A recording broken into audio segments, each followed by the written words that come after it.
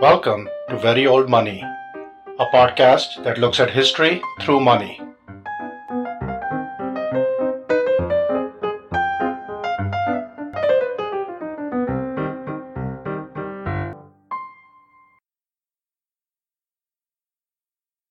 Episode 3.2, A Hostage in Thebes.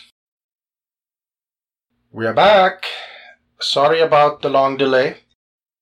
A combination of taking time off for the Thanksgiving break and work piling up did not let me finish writing the episode.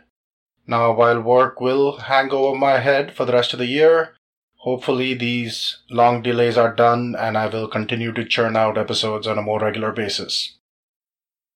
As previously noted, the podcast is now available on most podcatchers, including Google, Spotify, Apple, Stitcher, and iHeartRadio. And these episodes are also available on YouTube, where you can subscribe to the channel. We have another change today in the source of the coin used in the cover art. The coin listed on today's cover art is from Heritage Auctions Inc., and you can visit them at coins.ha.com. So on with the show. In 370 BC, Amyntas III of Macedon died after a turbulent reign of about 22 to 23 years. Unusually for an Argead king of Macedon, he died peacefully in his bed. However, the next decade would be extraordinarily turbulent. From his first wife, Eurydice of Lyncestis, a semi-autonomous subkingdom in northern Macedonia, Amyntas had three sons, Alexander, Perdiccas, and Philip. Like many Macedonian kings, he was polygamous and he had three sons from a second wife, Ariclaeus, Aridaeus, and Menelaus. Now these three were likely underage and they do not really figure in the turmoil of the next decade. Amyntas was succeeded by his oldest and still young son, Alexander II. Now a new king on the Macedonian throne generally meant trouble, and this time it was no different. Taking advantage of a young and inexperienced monarch, Macedon's enemies pounced. The Illyrians in the northwest, who had spent decades warring with Amyntas, promptly invaded, and at the same time, a pretender named Pausanias invaded from the east. However, the young king defeated his enemies with Athenian help. And just when things were looking up, Alexander went ahead and intervened in a civil war in Thessaly. And this ticked off the most powerful Greek power of the age, Thebes. Alexander's brother-in-law, Ptolemy of Aluros, appears to have been carrying on a liaison with the queen mother, Eurydice, and the Thebans played him off against Alexander. Backed into a corner, the young king was forced to switch his alliances from Athens to Thebes. And then to keep him in line, he had to send hostages. And this included his youngest brother, Philip. And soon after this, Alexander met his end. He was assassinated by Ptolemy at a festival. And this adds to the body count of yet another Macedonian king to die with his boots on. The new king was Alexander's brother, Perdiccas, who was still underage, and the assassin Ptolemy was the regent. Now, it's not clear whether Eurydice was involved in the assassination of her son, and Eurydice is one of the strong-willed Macedonian royal women who are going to play a major part in this story in this season. She evidently had an affair with someone while Amyntas was still alive, and it is speculated whether this was Ptolemy himself or it was somebody else. But regardless, Ptolemy's usurpation of power caused unrest and again Theban intervention to calm things down. Now Ptolemy would hold on as regent until the new king Perdiccas III had him assassinated in 365 BC, and Perdiccas himself would assume full control. But for now, we will move away from Macedonia to Thebes, the Greek power that had just taken a Macedonian prince hostage. In the years after its victory in the Peloponnesian War, Sparta was the strongest military power in Greece, and it tried to run roughshod over the other Greek cities and even its allies. Sparta was inherently a very conservative government, and Sparta hated democracies like Athens. And the Spartans, wherever they could, tried to replace them with pro-Spartan oligarchies. At the end of the Peloponnesian War, Sparta had the support of almost all of Greece. The Athenians had done such a good job ticking everybody off, and this included our old friends, the Persians. But then less than a decade later, Sparta would be forced into a war because they started to overreach, and this was a war against Athens, Argos, Corinth, Thebes, and this time the Persians, always willing to muddy things up, backed them. The primary interest of Persia was to make sure that Greece was divided, and a divided Greece was less likely to attack Persian holdings. But the Athenians surprisingly had a run of early victories, and this spooked the Persians. And so they switched their support over to Sparta, and finally they brokered a peace, where the great winner was the great king, because the peace treaty recognized his authority over Ionia and Cyprus, and ultimately gave him a free hand to deal with Egypt, which had broken away from Persian rule. Now, for the Spartan favor, the treaty also required city-states to be autonomous and banned them from banding together in leagues. So in the aftermath, Sparta took full advantage of this to break up any threatened coalitions, and Sparta engaged in an aggressive military policy across Greece. Unfortunately for Sparta, their hegemony was brittle and contained a fatal weakness. The fame of Spartan soldiers has gone down through history, and this is evidenced here in the United States by so many American schools and colleges taking on Spartans as mascots. And recently I've had the terrible 300 movies praising the virtue of Spartan soldiers in battle. Now, the individual Spartan soldier was highly trained and probably deserved his reputation.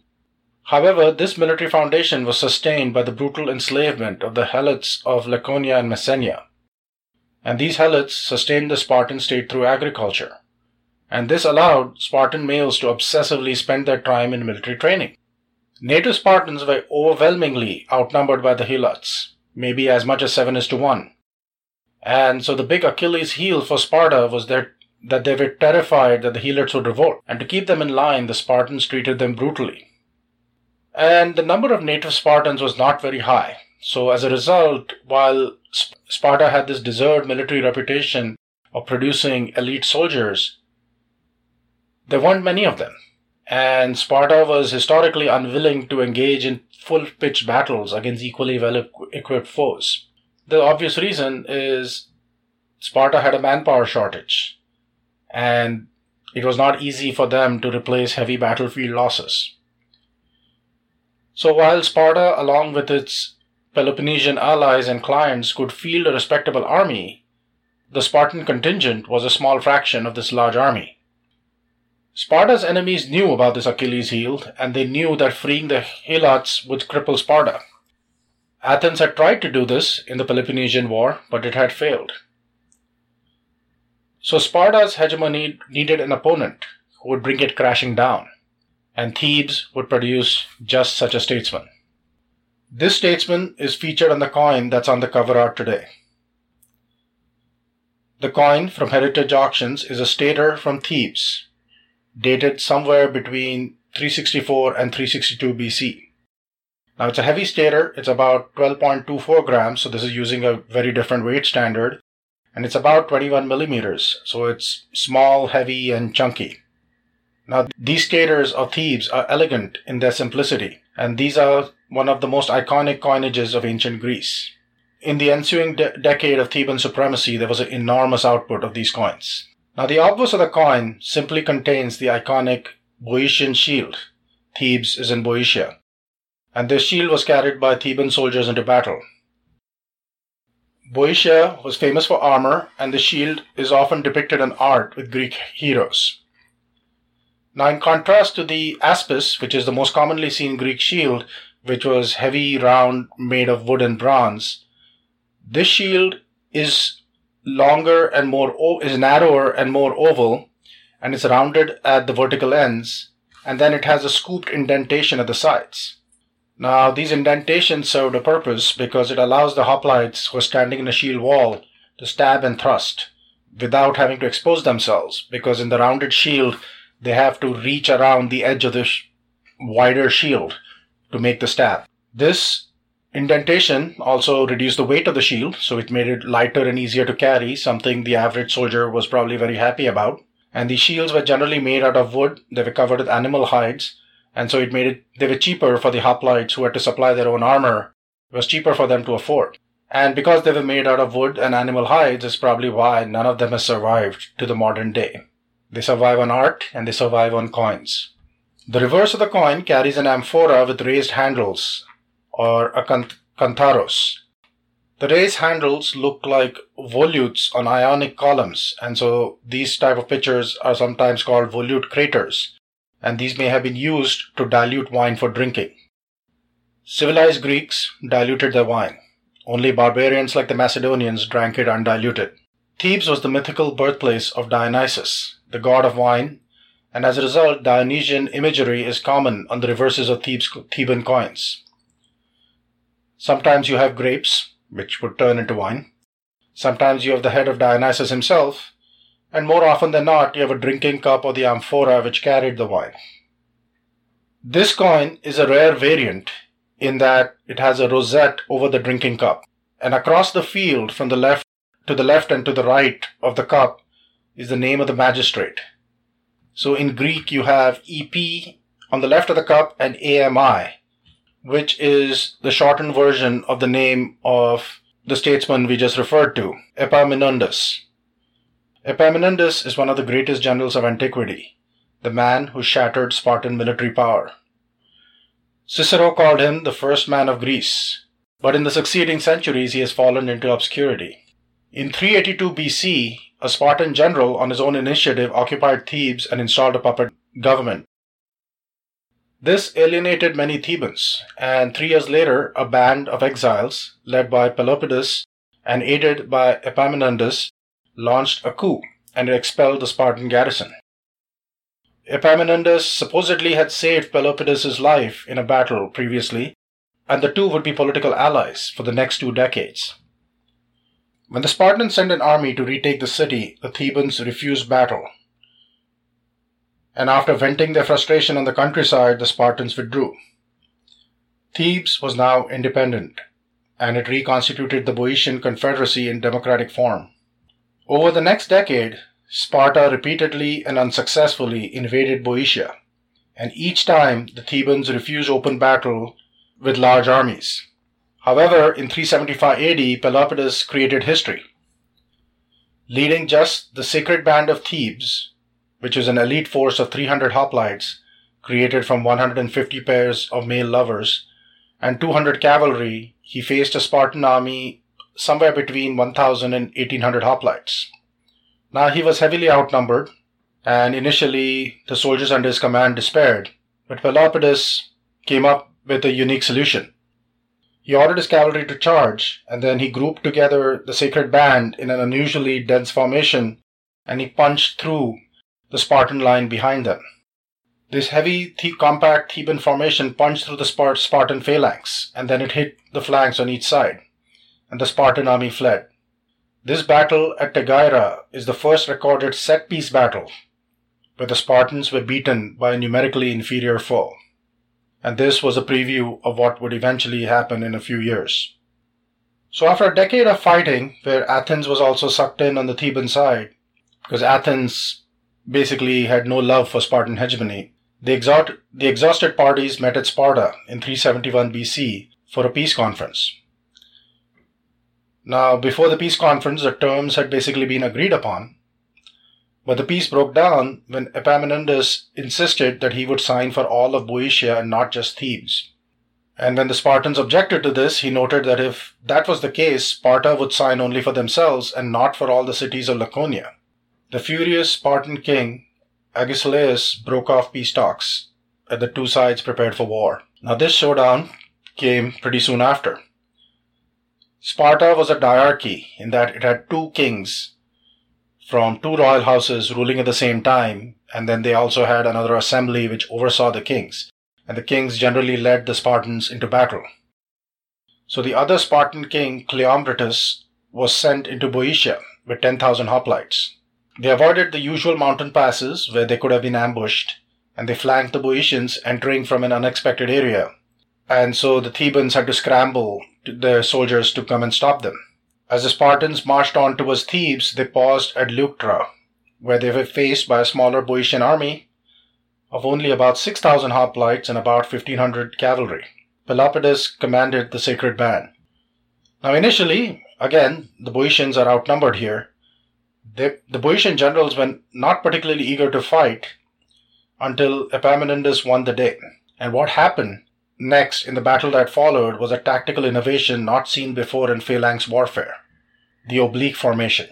So it's a question whether this was pre-planned or whether this was an ad hoc adjustment to the fact that the Thebans were heavily outnumbered in this battle, and some historians have suggested this. But this oblique formation would survive well past antiquity, and it would survive into the age of gunpowder. And most famously, in the middle of the 18th century, one of the biggest fans of the oblique formation was Frederick the Great, King of Prussia.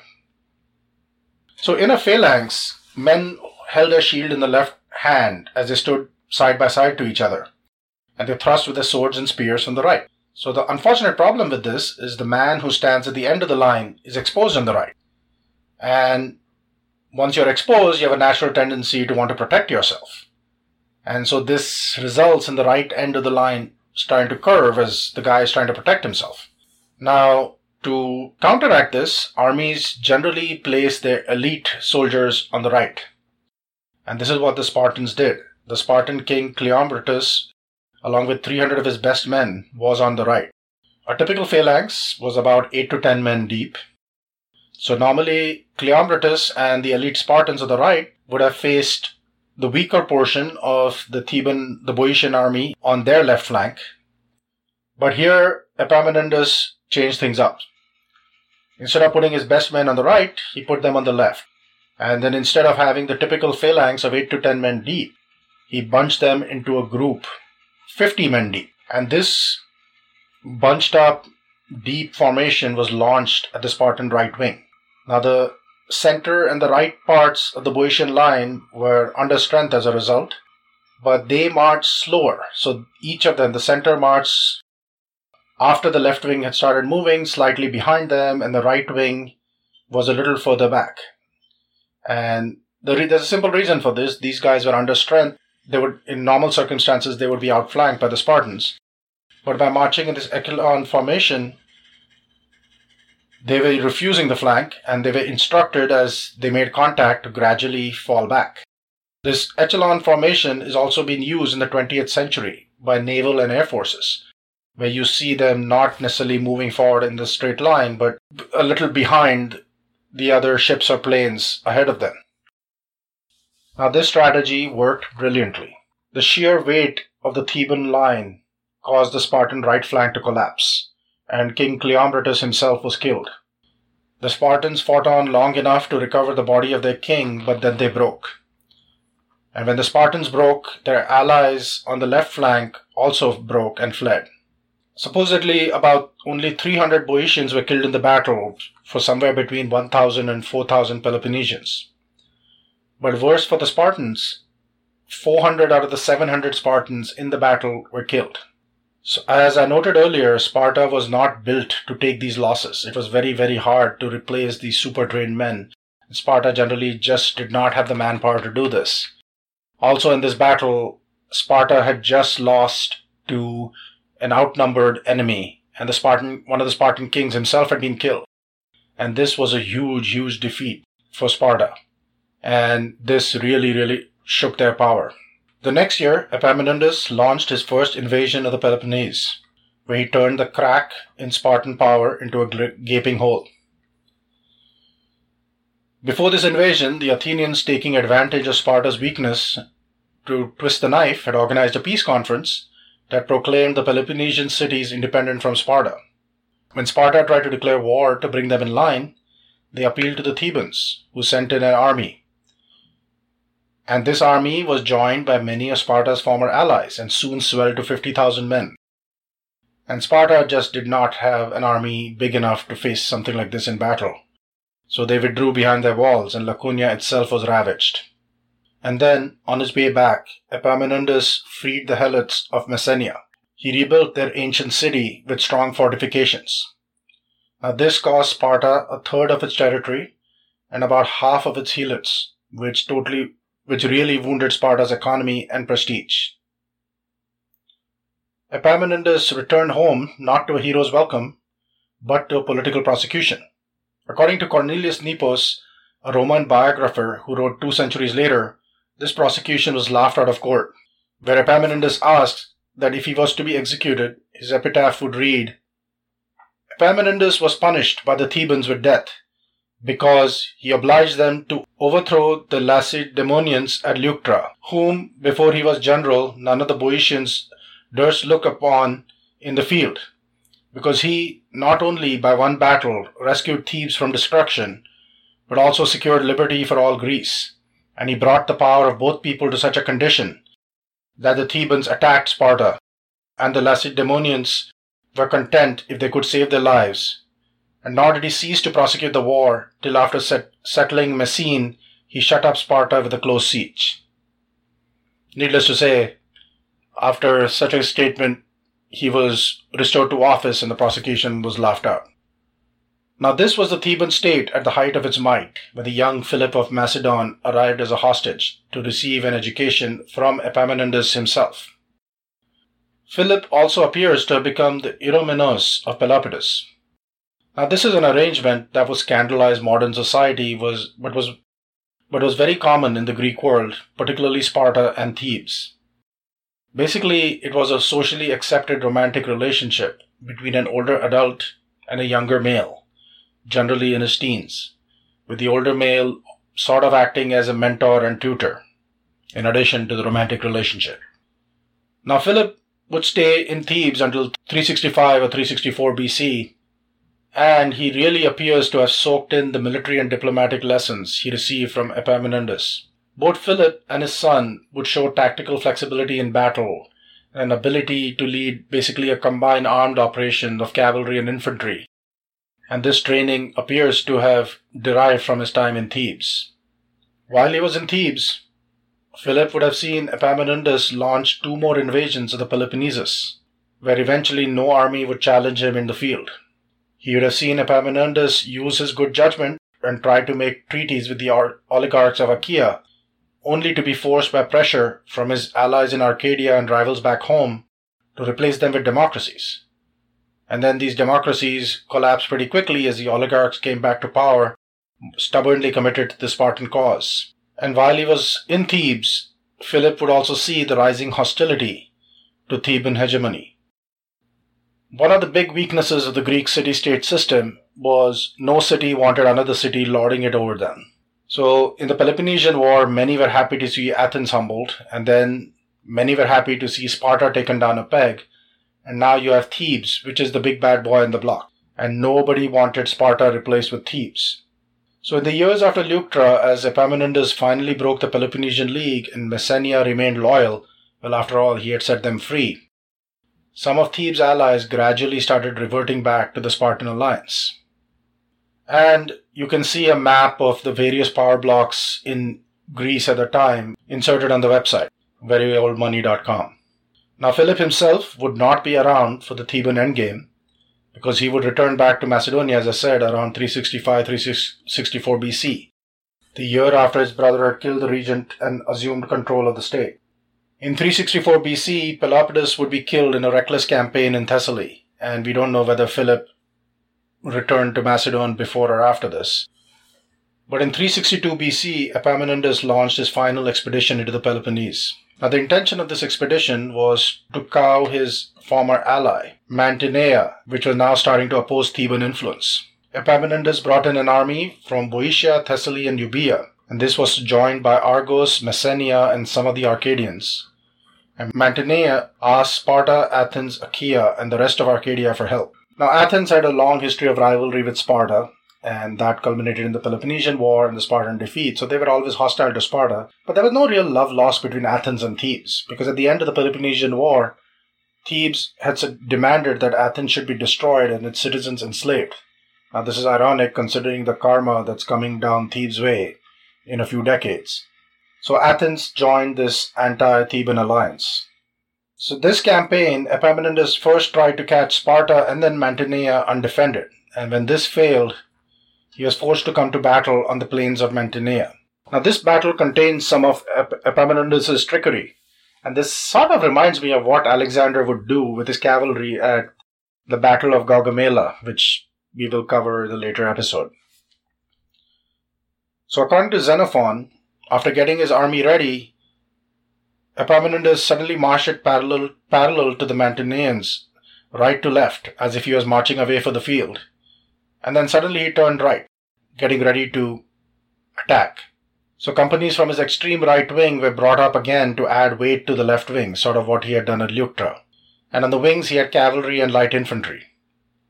And so when he suddenly advanced, the Mantineans were caught off guard. The opposing cavalry was driven off, and again, like at Leuctra, his left wing punched through the opposing right wing. Unfortunately, as this happened, he was mortally wounded by a Spartan. As the opposing army broke, the dispirited Thebans and the allies did not pursue them. The loss of Epaminondas was even right then recognized. Now he had never married, he had no children. He's said to have claimed Leuctra as a daughter who would live forever. Like Pelopidas, he had many young male lovers. But with his death, Theban hegemony was at an end, and Thebes would withdraw from its aggressive policies of the previous decade. Now Sparta had been defeated yet once more, and it was not in any position to fill the vacuum. Messenia was independent, Sparta had lost a lot of manpower in this war, and Sparta after this basically declines as one of the major Greek powers. And almost by default, Athens, which had been humbled in the Peloponnesian War 40 years ago, and which Thebes at that point wanted destroyed, would step up to the forefront. Now, Boeotia still remained independent, but the decades of internecine warfare had sapped the Greek city-states of their strength. Basically, what this decade shows that even with such a great general in Thebes, none of the other city-states were willing to follow him. And none of the city-states had the manpower or the resources to totally dominate Greece. And as they kept fighting each other, they ended up weakening each other. And this would continue for another 24 years until, in desperation, Thebes and Athens, not Sparta, which would be sulking and sitting on the sidelines at this point, would try to combine their forces to stop Epaminondas' former royal pupil from taking over Greece, only to fail miserably. Now, Epaminondas was a tactical genius. He ultimately failed in his strategic goals. And as I said, with his death, Theban hegemony ended. And then is another reason why he has sort of faded away from history. Because 27 years after his death came the big catastrophe. Thebes itself would be wiped off the map. And that is a story we are going to look at this season. But it's time to move away back from Thebes to our former hostage who was returned back to his brother in Macedonia, where in 360 BC, a military disaster would leave the king dead, the army annihilated, two sets of enemies invading from the west, not one, but this time two pretenders being supported by neighbors to the north and the south, and worst of all, a child on the throne. Basically another normal royal succession in Macedonia. So we will see you next time in episode 3.3, A Kingdom in Peril. If you like this episode, please give this podcast a 5-star review on iTunes or on the podcatcher where you access this podcast. We are still a new podcast and good reviews are essential in getting the word out. Thank you once again for your support.